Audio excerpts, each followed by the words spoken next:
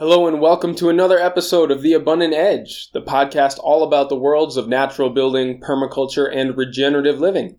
As always, I'm your host, Oliver Goshey, and I have another fantastic interview for you in this session. So let's jump right on in.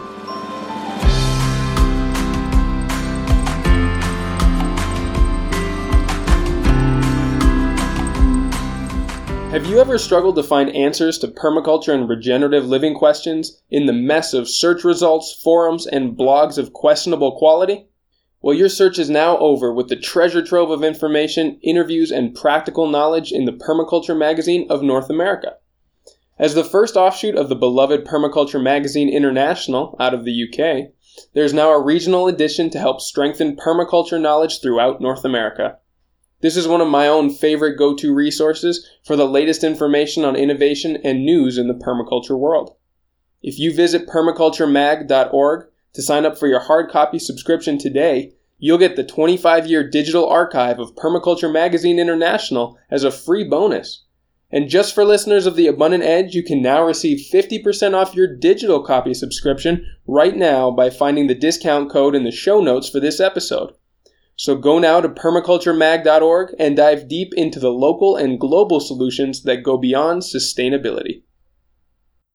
So today's episode is going to be a bit unusual in that I'll be stepping over to the other side of the microphone, as my good friend and permaculture blogger Mike Verhaley, writer of the blog Permaculture Hami, asked me to do an interview with him for an article. Mike is a teacher-traveler spending this year going around the world and documenting interesting sustainable designs along the way. He also writes a lot about how permaculture can be applied in unexpected ways, such as in finance, government, and business. I highly recommend that you check out his blog at permaculturehami, that's HAMI.blogspot.com. I'll also have a link to it in the show notes of this episode on the website. Now, since he wanted to know more about natural building and natural materials, we sat down on my front porch on a beautiful Sunday afternoon and just made a fun conversation of it. In our little session, Mike and I talk about what natural building really means, and why I'm so careful to include the full spectrum of materials and even waste stream products in the definition. We get into ways of creating a more healthy and regenerative living space with natural renovations in industrial homes, and I end up geeking out about everything from the intricacies of regenerative ecological design, some common myths and misconceptions about natural building, and even some really simple and actionable steps to making and applying your own clay-based plaster in your home. Now, normally, I give more of an introduction and background for my guest, but since I've already introduced myself and talked about my own history back in episode 1 of this show, I'll spare you all the repetition, and anyone who's interested can always have a listen to the Abundant Edge intro episode. So here's me and Mike Verhaley talking natural building. All right, we're talking natural building with Oliver. I have a few questions prepared, and we might as well just get to them. So, let's have a brief intro of yourself, what you do, and what inspired you to get into natural building. Yeah, well, so I have been traveling around the world even before I took the initiative myself. I was born in Japan. My family and I moved around about 9 times before I took off on my own, and since then I've been traveling for, at this point, about 12 years. Okay. And through all of these experiences and all of these different places that I've had the privilege of going to, one of the common themes and interests that I found myself diving into was wanting to be a provider and to, create things for the needs and the wants and the comfort of the people that I care about, while also respecting and even regenerating the ecology and the environment of these incredible places that I've had the pleasure of visiting. And a lot of the early jobs that I had taken were, pretty common practical skills and things that were easy to pick up on short notice, as is kind of necessary when you're traveling around constantly. You think like labor jobs and stuff like that? A lot of that kind of stuff. A lot of construction. I've worked in farms, vineyards, restaurant industry, and then service industry. And eventually I went back to school to be a maritime engineer. I studied in Seattle, the Seattle Maritime Academy. And even back then, I knew that that wasn't what I wanted to do as a career, but the engineering training became really useful when I started to design and build my own structures. Yeah, for sure. And with the savings that I made for working with 2 years in a maritime union, I put myself through the Cobb Cottage Company's apprenticeship program. Okay. And I was the first of their apprentices to do most of my apprenticeship outside of their site in Coquille, Oregon. So that's like your first introduction to people that are really focused on natural building? Yes, for sure. Okay. I did that before the first time that I came to Guatemala, which was about 5 years ago now. All right. And my first workshop was done with Betty Seaman down in Southern California, and that was a 1-month intro to Cobb workshop where we did actually a Cobb structure surrounding a yurt. Quite a unique way to get diving into that. That sounds sweet. Yeah, and from there I did an advanced workshop with the Cobb Cottage Company on their site, and then went around and studied with a couple of other teachers, including Carol Cruz in Taos, where we really focused on earthen plasters and natural finishes. And that's really where like my love of doing all the finish work with natural materials really came in. Yeah, wow. Because that's one of those things that you don't have to have a natural building to apply. You can have a conventional house. You can live in an apartment or a condo, and you can apply clay plasters to your walls. You can use clay-based paints or natural paints, and really transform the interior of a structure, not only aesthetically, but also through the quality of air purification. And there are numerous other benefits that I go over in some of the articles on my website about the things that you can achieve just with simple finishes with natural materials. That's interesting. And that sounds like something that's accessible to anybody. It really is. Anywhere. It really is. And that's why, I include that in a lot of the workshops that I do. There's major portions on specifically finishes and plasters, because beginners can do it. People who don't own their houses can do it. People who don't have the energy or the budget to create a whole new structure can add these components to any building. Awesome. It's probably the most approachable part, and one of the aspects that you can implement for the largest change of quality of health in an indoor space for the least amount of input, especially in money. That sounds super interesting, and maybe we can get into that in more detail. For sure. Yeah, later. But yeah, so that's a little bit about how I got into natural building myself. It came along with studying permaculture as well. Mm-hmm. The two things go hand in hand, and there's a ton of crossover in the two worlds and the things that they aspire to do. There's many natural builders who also do permaculture design like I do.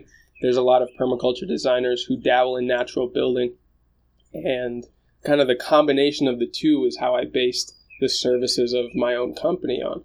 Yeah, well, for me, permaculture isn't any one specific thing. It's almost anything in this world, whether it's a business or a school or a way of life or a design. And it's just taking that thing and putting it through a set of principles.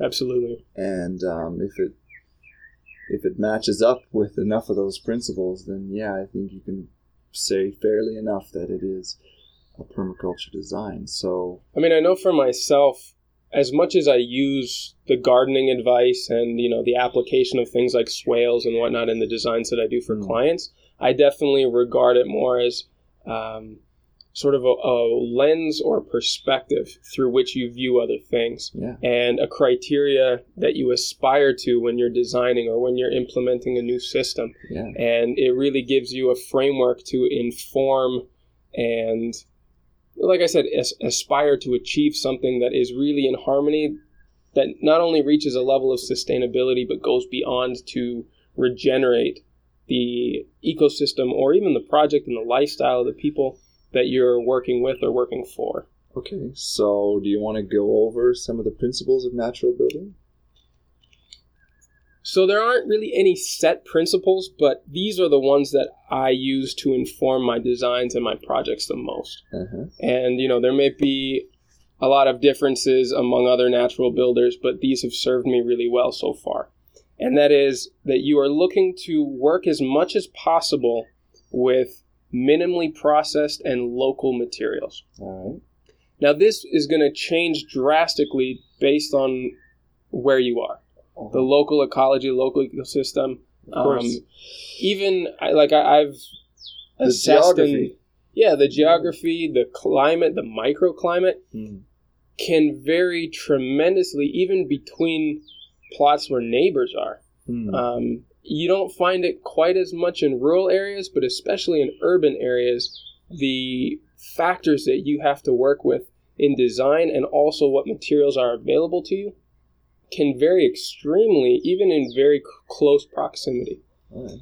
And always the first thing that I do when looking into how I'm going to approach a project is to assess what resources and what criteria I have to work with in the space, but also based on the needs of my clients. So I'll give an example of where we are right now. So we're in the valley of Sununa, in the mountains, heading down to Lake Atitlan. And I've worked for a lot of clients around here. What you tend to get is very rocky, sandy soil here in the base and in the sort of the floodplain of the river. Yeah. Whereas as soon as you start going up the slopes, you can actually find, though it's still fairly rocky, you find much more clay soil. Yeah. And so those people who have land down in the valley are usually struggling to find clay soil on their site to use for things like wattle and daub or adobe or cob. But they have in abundance the sand and the stone that you need to make really good foundations.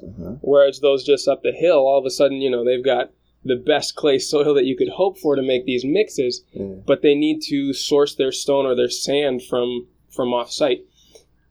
Luckily, we have so many different resources within walking distance. So to source just from this very small local town is like we're spoiled for choice. There's different types of wood. The lumber mills are not terribly far off. There's white pumice sand and lime kilns that aren't terribly far from here too. So what do you define as not terribly far? An hour or so? Yeah, I'd say about an hour's drive around. Yeah. Almost anything that we can't get that we really need is within that distance. Obviously, we do use some cement and we do use some rebar, mostly because of the seismic factors that we have to work with here. We're in a very earthquake-prone zone, and so we really need to beef up our foundations and the engineering that is required to make sure that the structures remain safe. But we keep that to a minimum, and we try and use as many natural materials to achieve those safety requirements as possible. Cool. So obviously this is just one example. I've worked in, say, West Africa, where there's almost no wood to be had. And so the wood that we did import was probably the least sustainable of the things that we brought in. So we tried to keep that to a minimum as well, but we were spoiled for choice for sand and clay soil, which was everywhere in our semi-arid or semi-desert environment. And where was that? That was in Senegal. Cool. Yeah, just south of Dakar. Nice. Similar environment when I was in the Philippines. We were closer down to the coast, not quite as high in elevation as we are here, and had, of course, a lot of clay soil. Bamboo access was not of the quality that you would really want to build as far as like trusses and beams, but there was a lot of local lumber. Sometimes it can be hard to see if it's sourced sustainably, but it was, still a local resource. We also definitely try and use as much recycled or salvaged material as possible. And this is something that my good friend, Donkey, he goes by the name Donkey, but Kirk Mobert, who runs Sundog Builders in California, I really like how he takes a perspective of natural building in an urban environment can include glass and steel and concrete and all these other things because that is what you have in abundance in your environment. Yeah, exactly. And if you're savvy enough to figure out how to redirect it from a waste stream to, take advantage of waste products, recycling and repurposing materials that are all around you, that's the equivalent of natural building if that's what your environment is. And by diverting it away from a landfill, you're doing almost as much environmental good as if, it hadn't really been created in the first place, because it's not taking up waste space and, degrading in a way that's detrimental to the environment. They say, like, in the permaculture principles is, number 6 is produce no waste. They say waste is an unused output of a system. Exactly. So if you're redirecting those outputs and giving them new life in a useful way, even if you're not using those resources the way they had been intended. Yeah. Maybe if you're using, 2 windows put together as a door, or refabricating some old metal and cleaning it up and, using it for something entirely different than it had originally been fabricated for. That stuff's in vogue. Exactly. Yeah. And for good reason, because especially in overconsumptive societies like the States where I come from,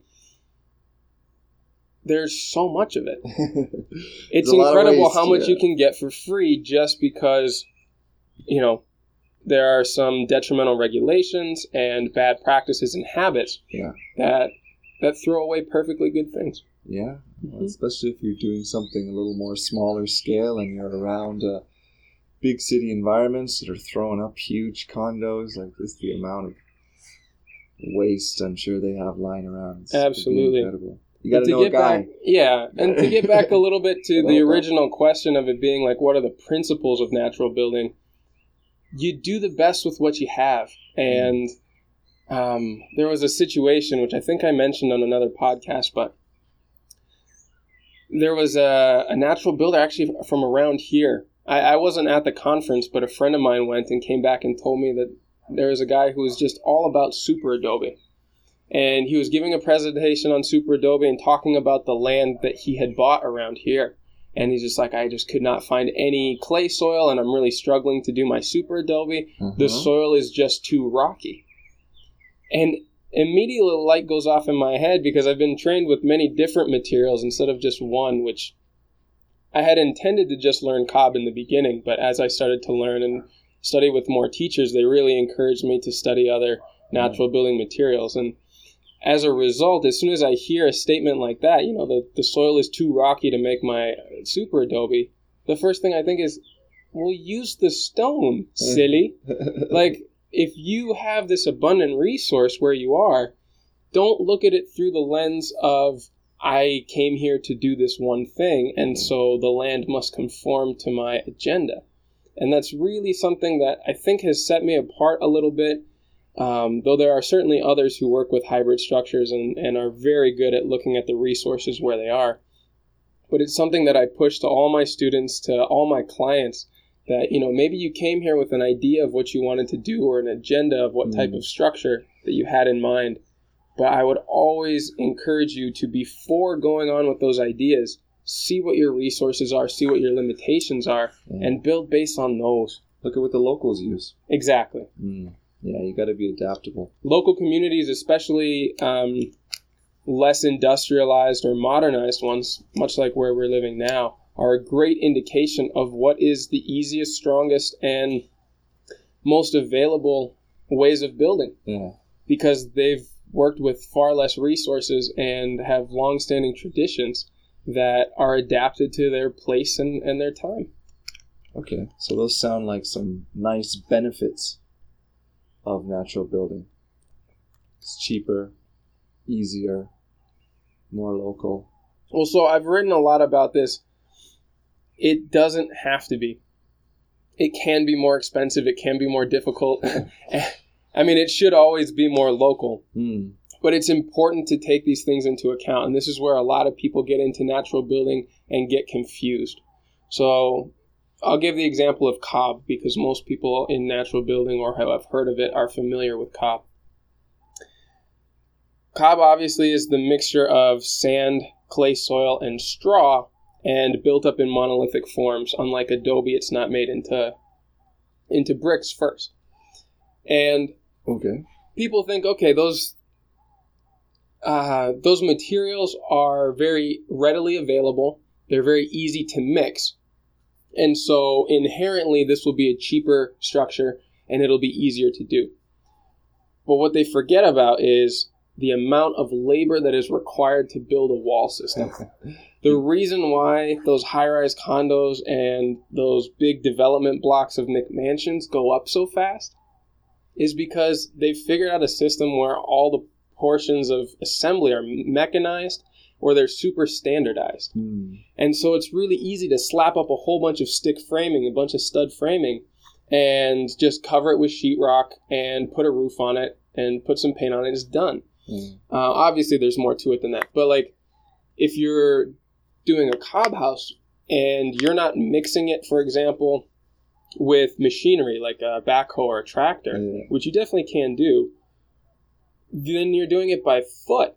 And that's an incredible amount of labor. As someone who has built a 1.5-story small house, it took me about 5 months, mostly just to mix the walls. Wow.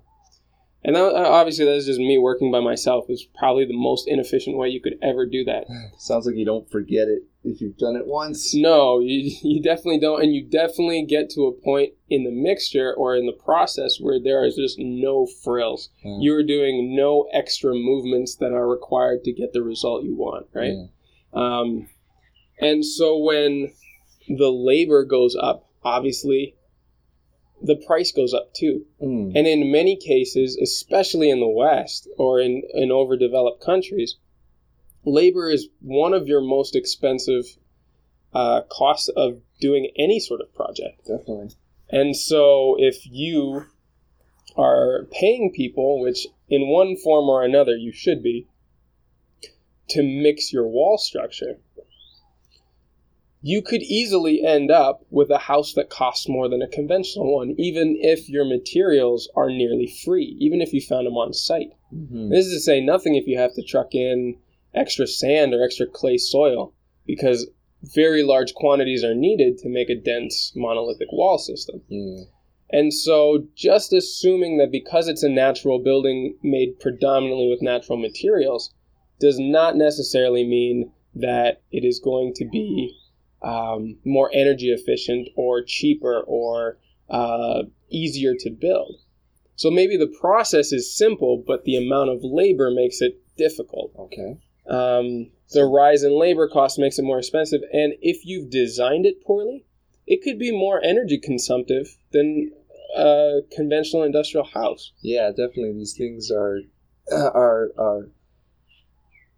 designed, the conventional houses are heavily designed for super efficiency and cost effectiveness. Well, yeah, these days they are. The new ones are. They have to meet very stringent regulations as far as energy efficiency, thermal efficiency, and things like that, and for good reason. And so as a result, if you've designed or used the wrong material for your site, your climate, and all those other factors, you could very easily end up spending more to heat the place or to cool it. And this is something that I go into a lot in previous articles and podcasts as well, is that it's really important to know that just because it's a natural building doesn't inherently make it all these other things that people want to associate. There are design considerations, there are planning considerations, and you have to treat it like any other construction project. You may be using better, more sustainable materials, but if you drop the ball on the design or on the project planning, you could have just as inefficient a house as some industrial thing made in the 70s. Yeah, well, just like anything. Right. It all starts with the design and putting a lot of thought into it before wasting a lot of energy. Of course. Yeah. And I don't say this stuff to discourage people from natural building. Quite the contrary. The fact that you've considered your local environment and the materials that you're using ahead of time with a focus on doing good by the local ecology, the local economy, and all of those things, you're already way ahead of the game. I mean, like we were talking about, though, these modern housing complexes and condos and other structures have to meet these very, very strict environmental regulations these days. It doesn't take into account the industrial processes that, in my opinion, completely undermine the attempts to achieve better efficiency and better environmental impact. In fact, as a result, they're using more synthetic, more industrially processed materials than ever before to try and achieve these high, environmental and energy standards and ratings.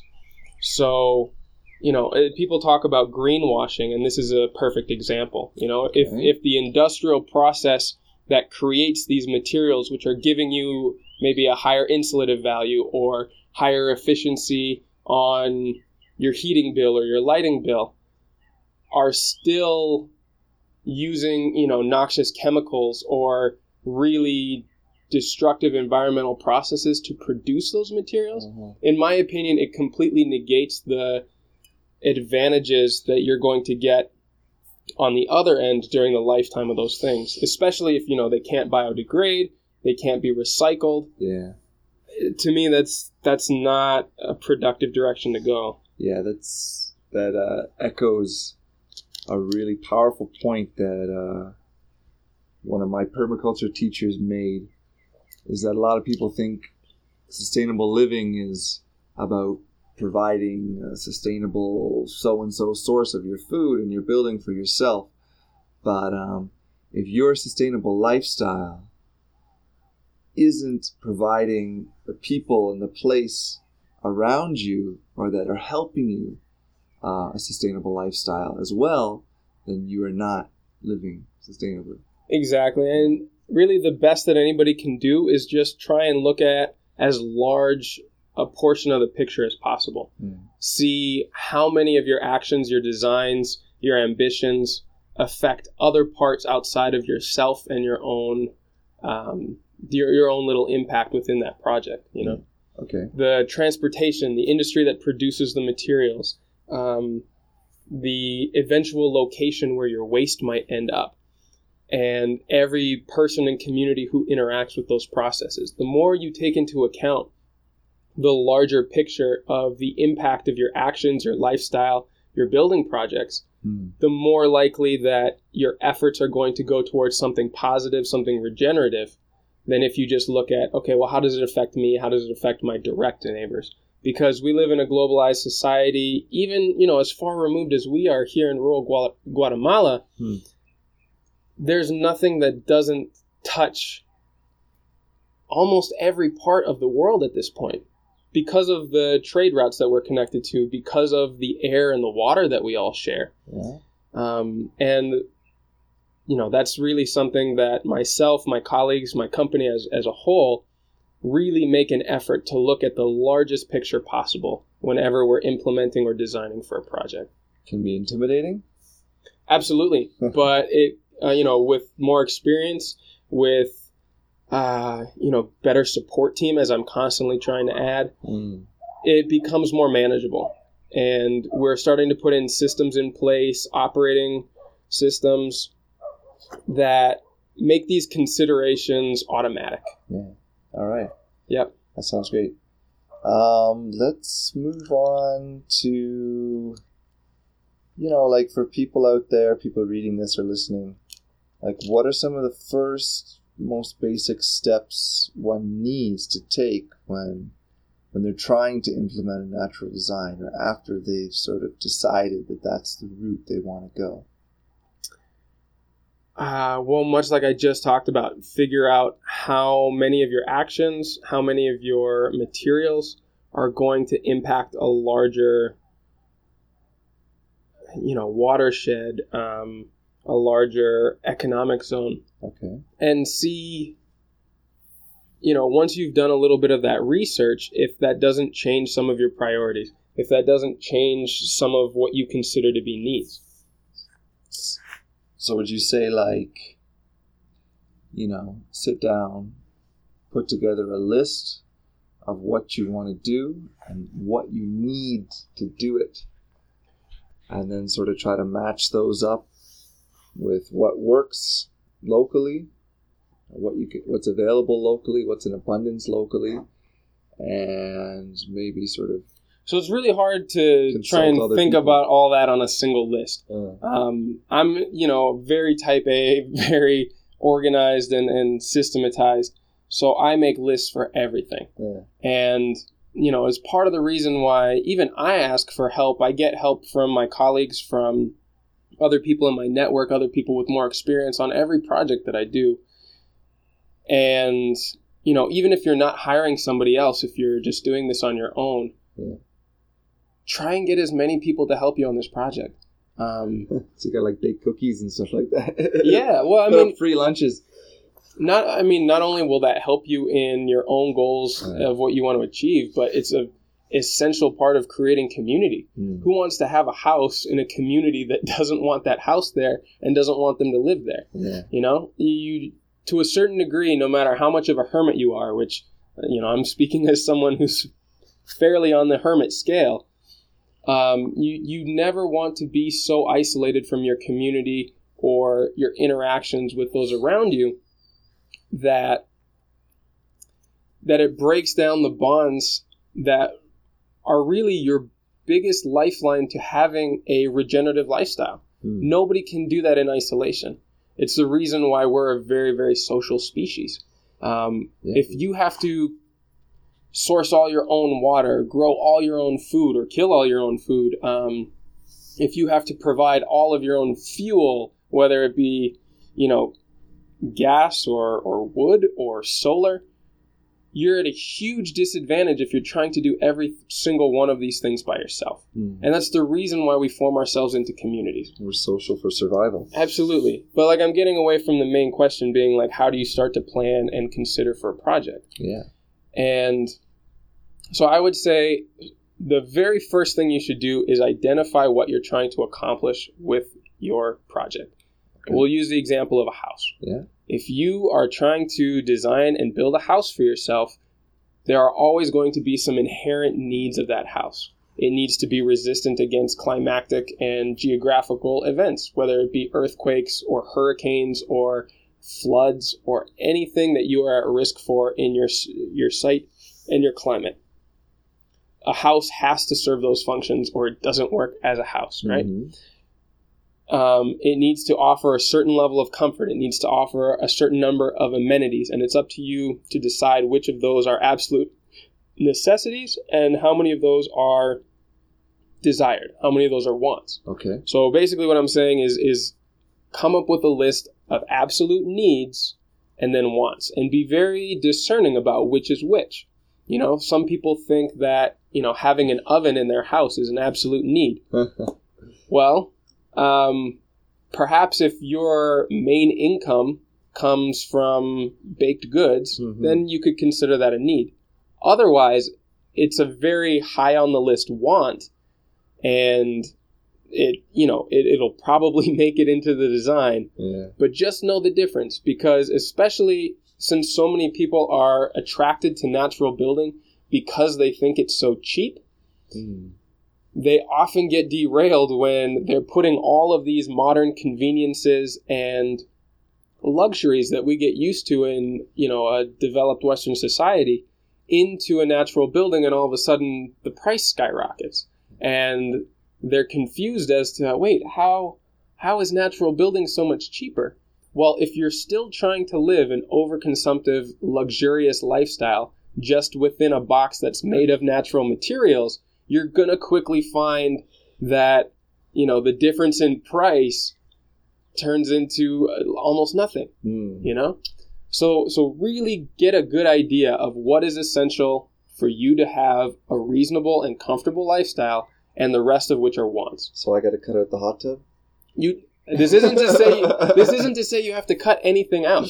I'm just saying be discerning in the beginning, especially if you're working from a limited budget. Yeah. And make sure that once you start designing, all of those needs are accounted for before you start throwing those wants in. Yeah. And you are much more likely to be able to stay within your budget and come up with a plan for your building that is going to be manageable for the amount of money you have, the amount of time and labor that you have to spend on it, the amount of people who are going to be able to help you.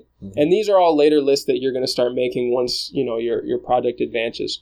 But the very first thing to do is come up with that needs and wants list. Okay, good. So, yeah, obviously, depending on how much time you want to take, I can go into some of the other essential lists, but a lot of it starts to bleed into what we learn in permaculture. Yeah. Because as soon as you've identified your needs and wants, you really have to assess your site. And you're doing it from the exact same vantage point as a permaculture designer would be doing. And for anyone who's not familiar with those criteria, you're assessing, obviously big picture stuff first. Your geography, your climate, the way that the sun hits your site, and all of these other factors that you cannot change first. Yeah. Just the inherent aspects of your site.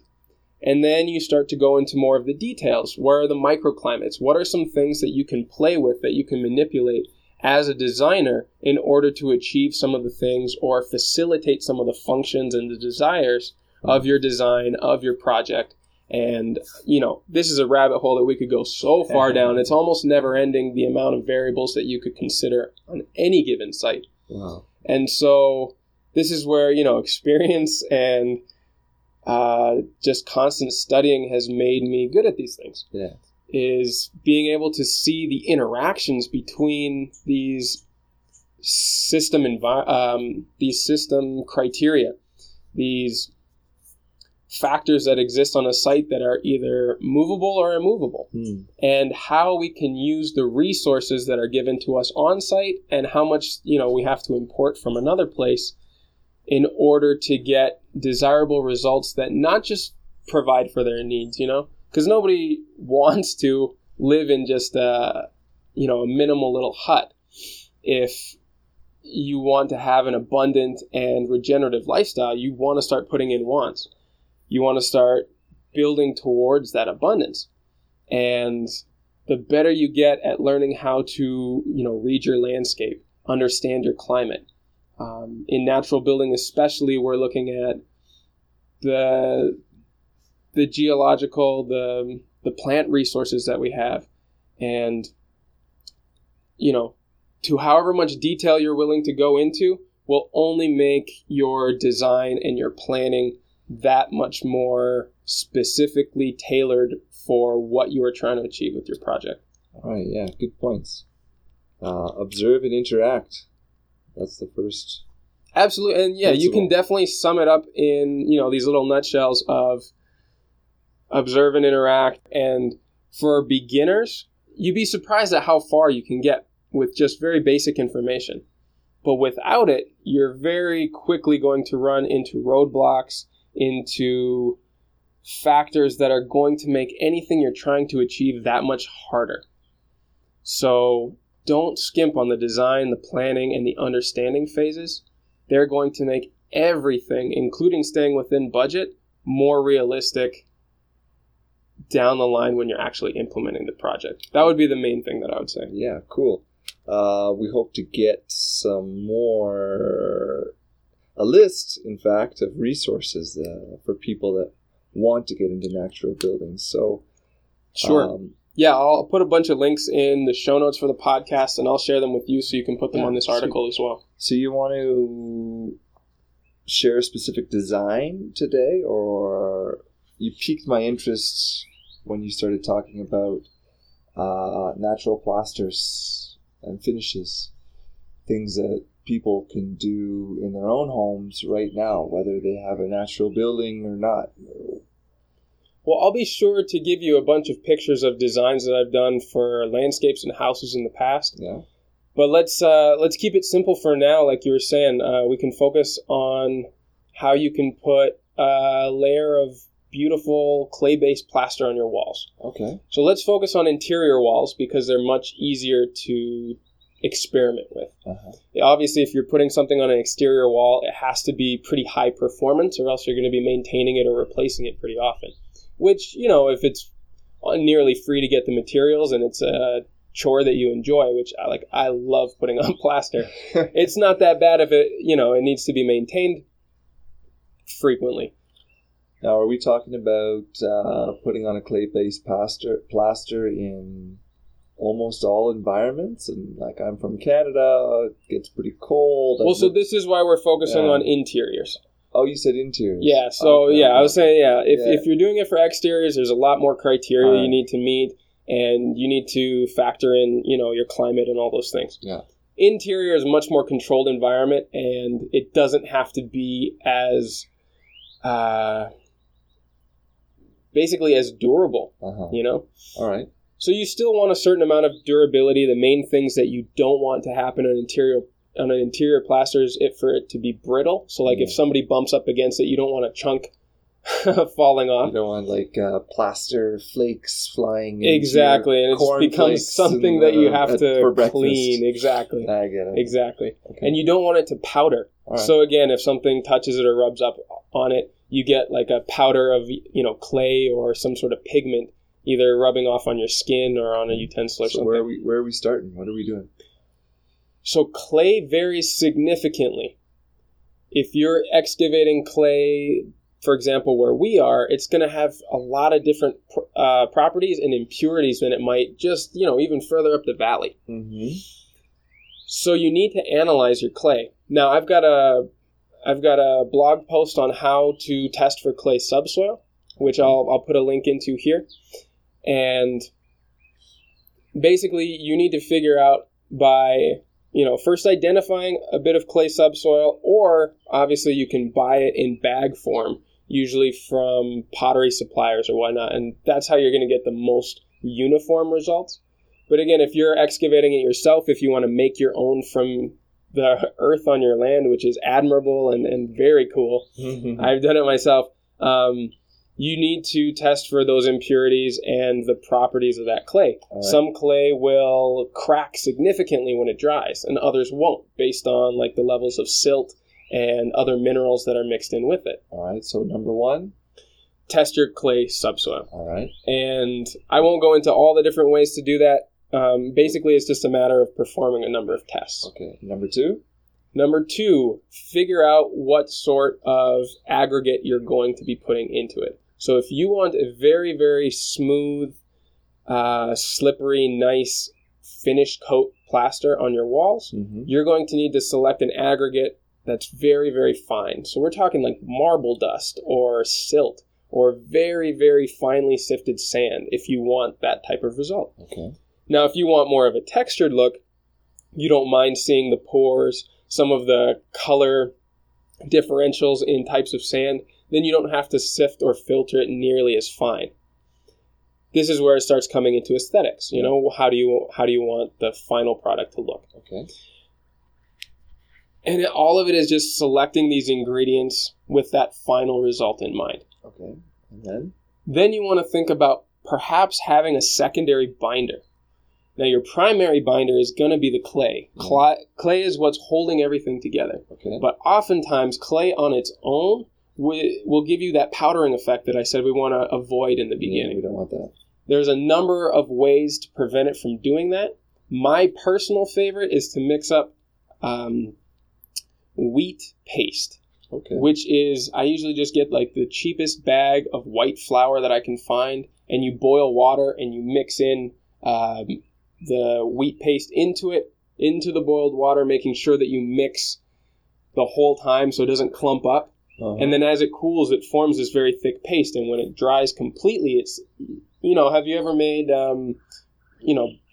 bread, like dough and stuff, and you've left some on the inside of the pan? It dries to like this horrible crust that's impossible to clean off. It's kind of like paper mache a little bit. Yeah, exactly. Okay. Yeah, now we're talking like paper mache. Yeah. So when it dries into this very tough skin.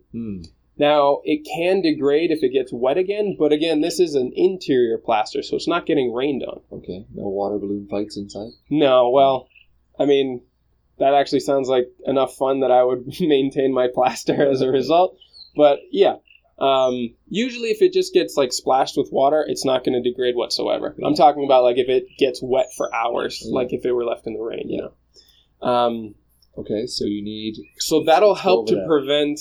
You need your clay, you need your aggregate, and a secondary binding solution. It sounds like that casein flour wash paste could work. Yep. There's a milk casein. Yep. I avoid that kind of stuff here because obviously wheat flour is a food source, and seeing as we're in a very poor community, I don't want to be showing people that I'm just using what they would consider food or possibly even a luxury item as something to mix in with mud. Okay, that's something to consider.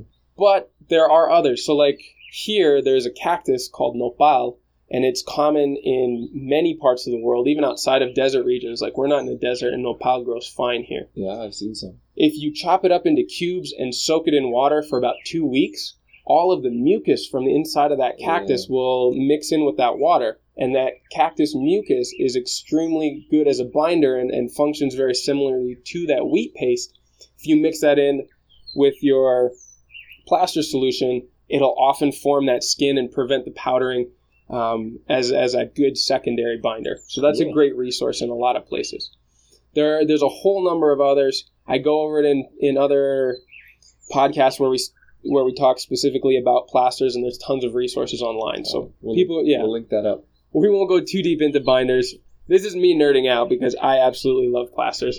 It's one of my favorite parts of natural building. All right. So those are the 3 main components to a good quality plaster. Now, you always want to do test patches. So get those dry materials together, or your binder is not a dry material, and mix them in very carefully portioned ratios. Okay. And do it in small amounts. So maybe start with 1-to-1 ratio aggregate to clay, and then add maybe, say, 1 cup of binder to that. Mix it up and put a test patch on your wall. All right.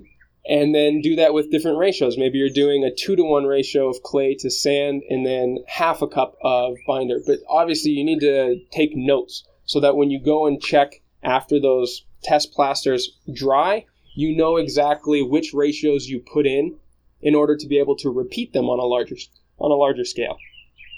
So do a bunch of test patches. I do this every time before I start a plaster job. You never know how your plaster is going to behave or perform until you've done these test patches. Mm-hmm. I teach this in the courses that I do. It's absolutely essential to getting a plaster that's worthwhile, that doesn't need to be removed or maintained too often. Yeah, you don't want to put the whole room together. Exactly. It's a huge amount of waste of material and time if you don't test it first. Okay. So once you've got your test batches and you have a mixture that meets your criteria for what you need it to be, both aesthetically and performance-wise, then you can go ahead and do your whole wall. All right. Now that's enough. That's all you need to know to put in a natural plaster. But we could also talk about aesthetics. So you could put in pigments. You could put in whitening. You could add certain amounts of lime. Lime gives it will temper any color that's inherently in your clay and make it whiter. So if you want a brighter room, maybe putting in lime or whiting. There's a lot of products that you can buy from pottery stores. Yeah. Pigments you can even get from cement suppliers. They're often like oxides and rusts and stuff that are perfectly natural, that are the commonly used pigments for dyeing cement. And you can buy them cheaper from cement suppliers, whereas it's the exact same product from a clay supplier. That sounds like a lot of fun. Yeah, and then you can just play with it. See, again, with your test patches, how the aesthetic comes out, what the texture is, how the color looks after it's dried. Yeah. Anybody who's painted a wall knows that the color after the paint has dried is often very different from what it looks like when it's going on. Yeah, definitely. So just test and experiment and have fun with it. Like, be a mad scientist of natural plasters. So, besides aesthetics and the amount of fun it sounds to plaster up your walls on a weekend or something like that, it was a ton of fun. What are some of the health benefits? Like, why would someone want to do this besides just for aesthetics? Sure. So clay specifically has a lot of benefits when put on in a plaster form for the interior quality of the air and the quality of the humidity. Because clay is so absorptive, it will help to moderate the humidity in an interior space. There are extreme examples of like clay plastered bathrooms where you know how you get out of a hot shower and you've got to wipe down the mirror because of all the fog in there? I've heard stories of that not being something that you have to do. The clay walls literally absorb up all of that vapor. Wow. And of course, after it's been absorbed, it slowly releases back into the air. So leave that door open and the moisture contained inside of your clay plasters in the bathroom will help to moderate the humidity in the rest of the space. So if you live in a really dry climate, it'll help to keep your interior a little bit more moist. If you live in a damp climate, it'll help to absorb that out in order to reduce molding and other type of rot that's inherent in really humid climates. For people who are worried about these types of things, clay releases negatively charged ions into the air, especially when it comes into contact with water. And the reason why this is important is because all of our appliances, our electronics, our computers, all of these things are constantly releasing positively charged ions into the air. And this can inhibit our absorption of oxygen. This can, inhibit our respiratory response. And, I don't know all the science behind it, but that's the main one. And the clay in the walls can help to mitigate the balance of negative and positively charged ions in your space. It helps to make you feel more alert. So like those bracelets that baseball players wear? I know what you're talking about, but I can never remember what they're intended to do or like how they work. Yeah. Okay, that sounds neat. I'm reminded of some visions that I've had. I used to live in Taiwan, where there's weeks and months with almost 100% humidity. Yeah. And I could see my walls and my tile floor sweating. I almost cracked my head open just walking across the tile floors that hadn't spilled anything on there. It was just the natural sweating of the floor, and it gets nasty. Yeah, obviously those are extreme examples, but clay is pretty resistant to mold on its own, better than most, industrial products that you would use. However, it will still mold at a certain point, but there are additives that you can put into your plaster if that's something like you're a high-risk area like that. You can mix in borax in powdered form into your clay plaster solution, and it's extremely mold and rot resistant. Cool. So, even improving those qualities. There's a ton of additives and things that you can put into your mixture to help enhance whatever property it is that you're trying to maximize in those coverings. While we're on kind of like negative ions and what people think is healthier for them, I'm no scientist, so I don't really know much about that. I don't claim it either. But I do know that there's a growing body of research that has shown a lot of negative health effects from these sort of like prefab, high chemical building materials that we use to prevent fires, fireproofing in the drywall, and to prevent mold and stuff like that. Like, it often uses a lot of chemicals that we're finding over the course of 15, 20, 30 years of living in a house has some really serious negative side effects. So say if you're somebody that is living in one of those kind of buildings and that it's worried about that sort of thing, do you think like a natural clay plaster might be a remedy for that? 100%. Yes, It will improve the air quality indoors for you, no doubt. Obviously on a case-by-case basis will depend on just how effective it is. The thicker the plaster that you put on, the more it has of space to absorb. So that will increase the benefits. But exactly what you're talking about has often been linked to the rise in, respiratory and even nervous system illnesses or conditions in places with prolific use of those types of materials. Yeah, and a lot of people can't really help where they live, in their social economic situation. So this sounds like and what you're talking about, they're called VOCs, volatile organic compounds. Okay. And those are what are released into the air and are, causing so many sensitivities, negative health responses, and they're becoming more and more common in all types of indoor environments, from, industrial buildings all the way down to homes.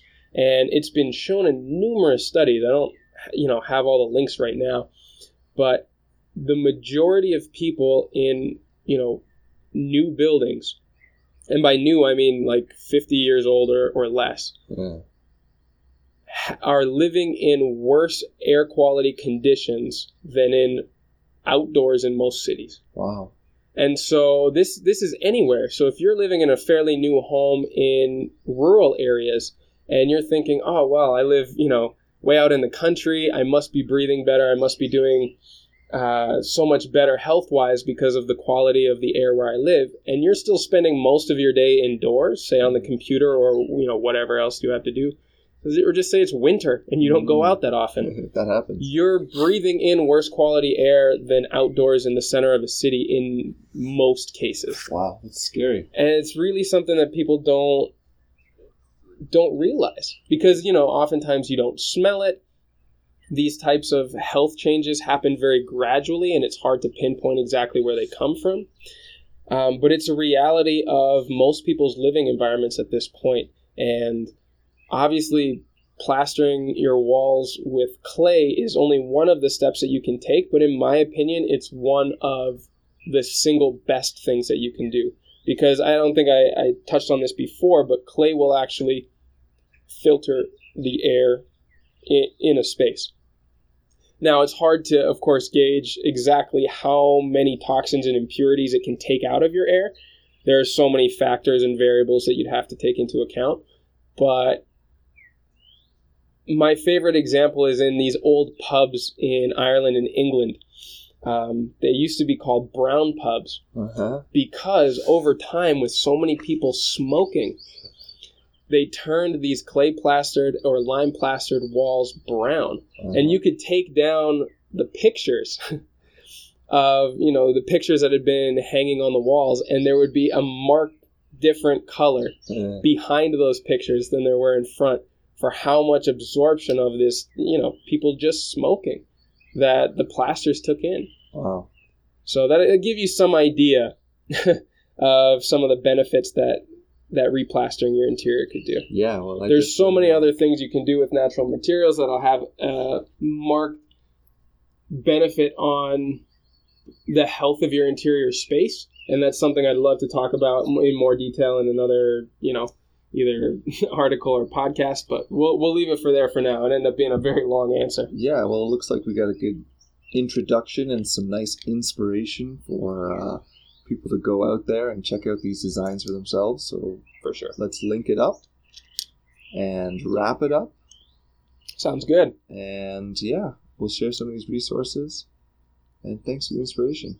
Hey, thanks so much for coming by, Mike. It was a real pleasure. Kumba. Take care, buddy.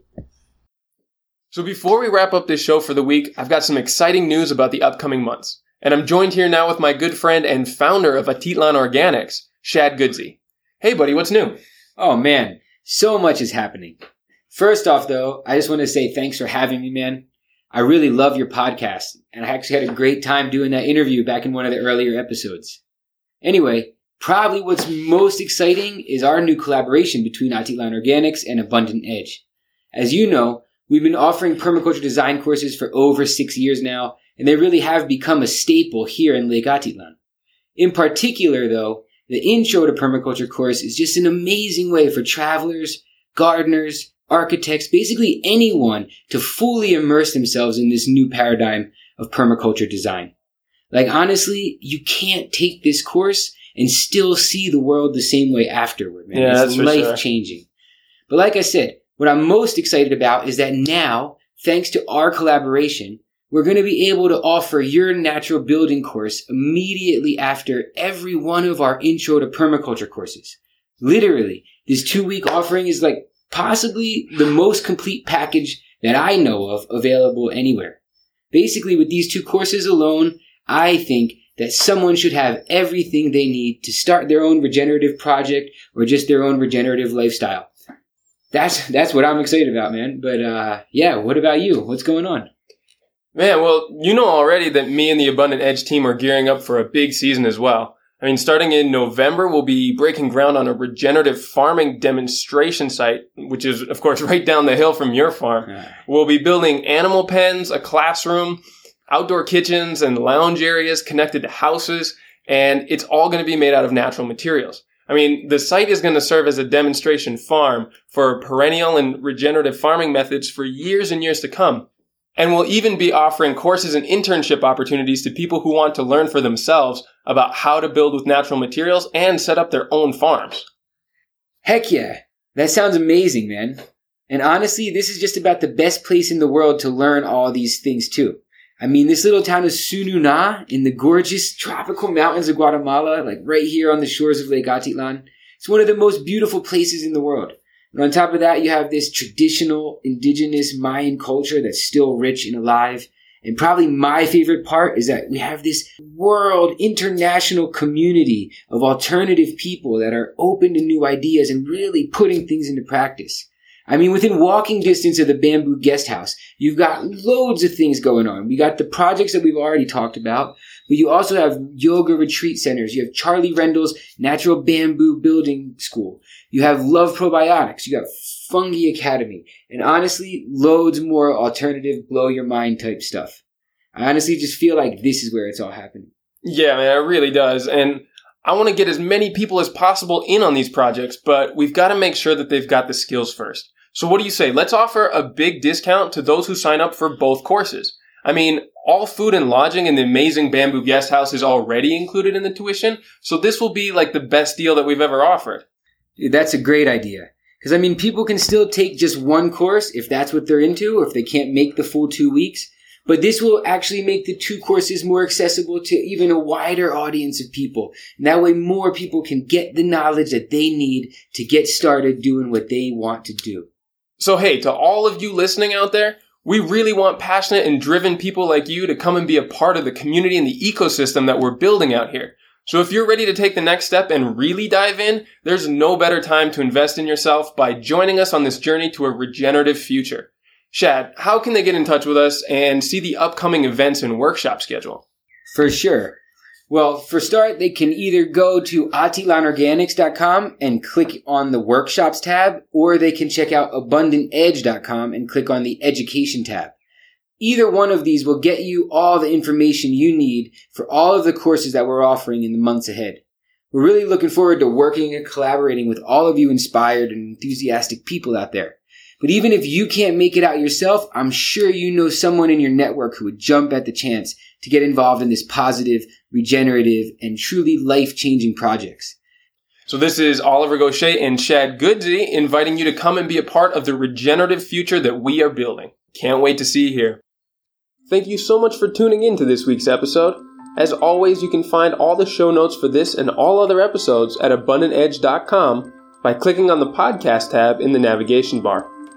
On the website, you can also find a whole range of educational articles, as well as the services we offer, from design and consulting to education. While you're there, don't forget to sign up for our newsletter, where I share updates and pictures on our projects, regenerative living articles, and even free resources and giveaways. Right now, you can get a discount code for 50% off your digital subscription to the incredible Permaculture Magazine of North America, simply by finding the code under the show notes of this episode. Thank you sincerely to all of you who have and continue to add comments and send feedback to me. Your contributions help this to be a conversation and dialogue that it's meant to be. For anyone else interested, you can email me and the whole team directly at info@abundantedge.com. All of your feedback makes these episodes and interviews so much more engaging and help me to give you the information and content that you want. Thank you so much for listening, and I will see you again on next week's session.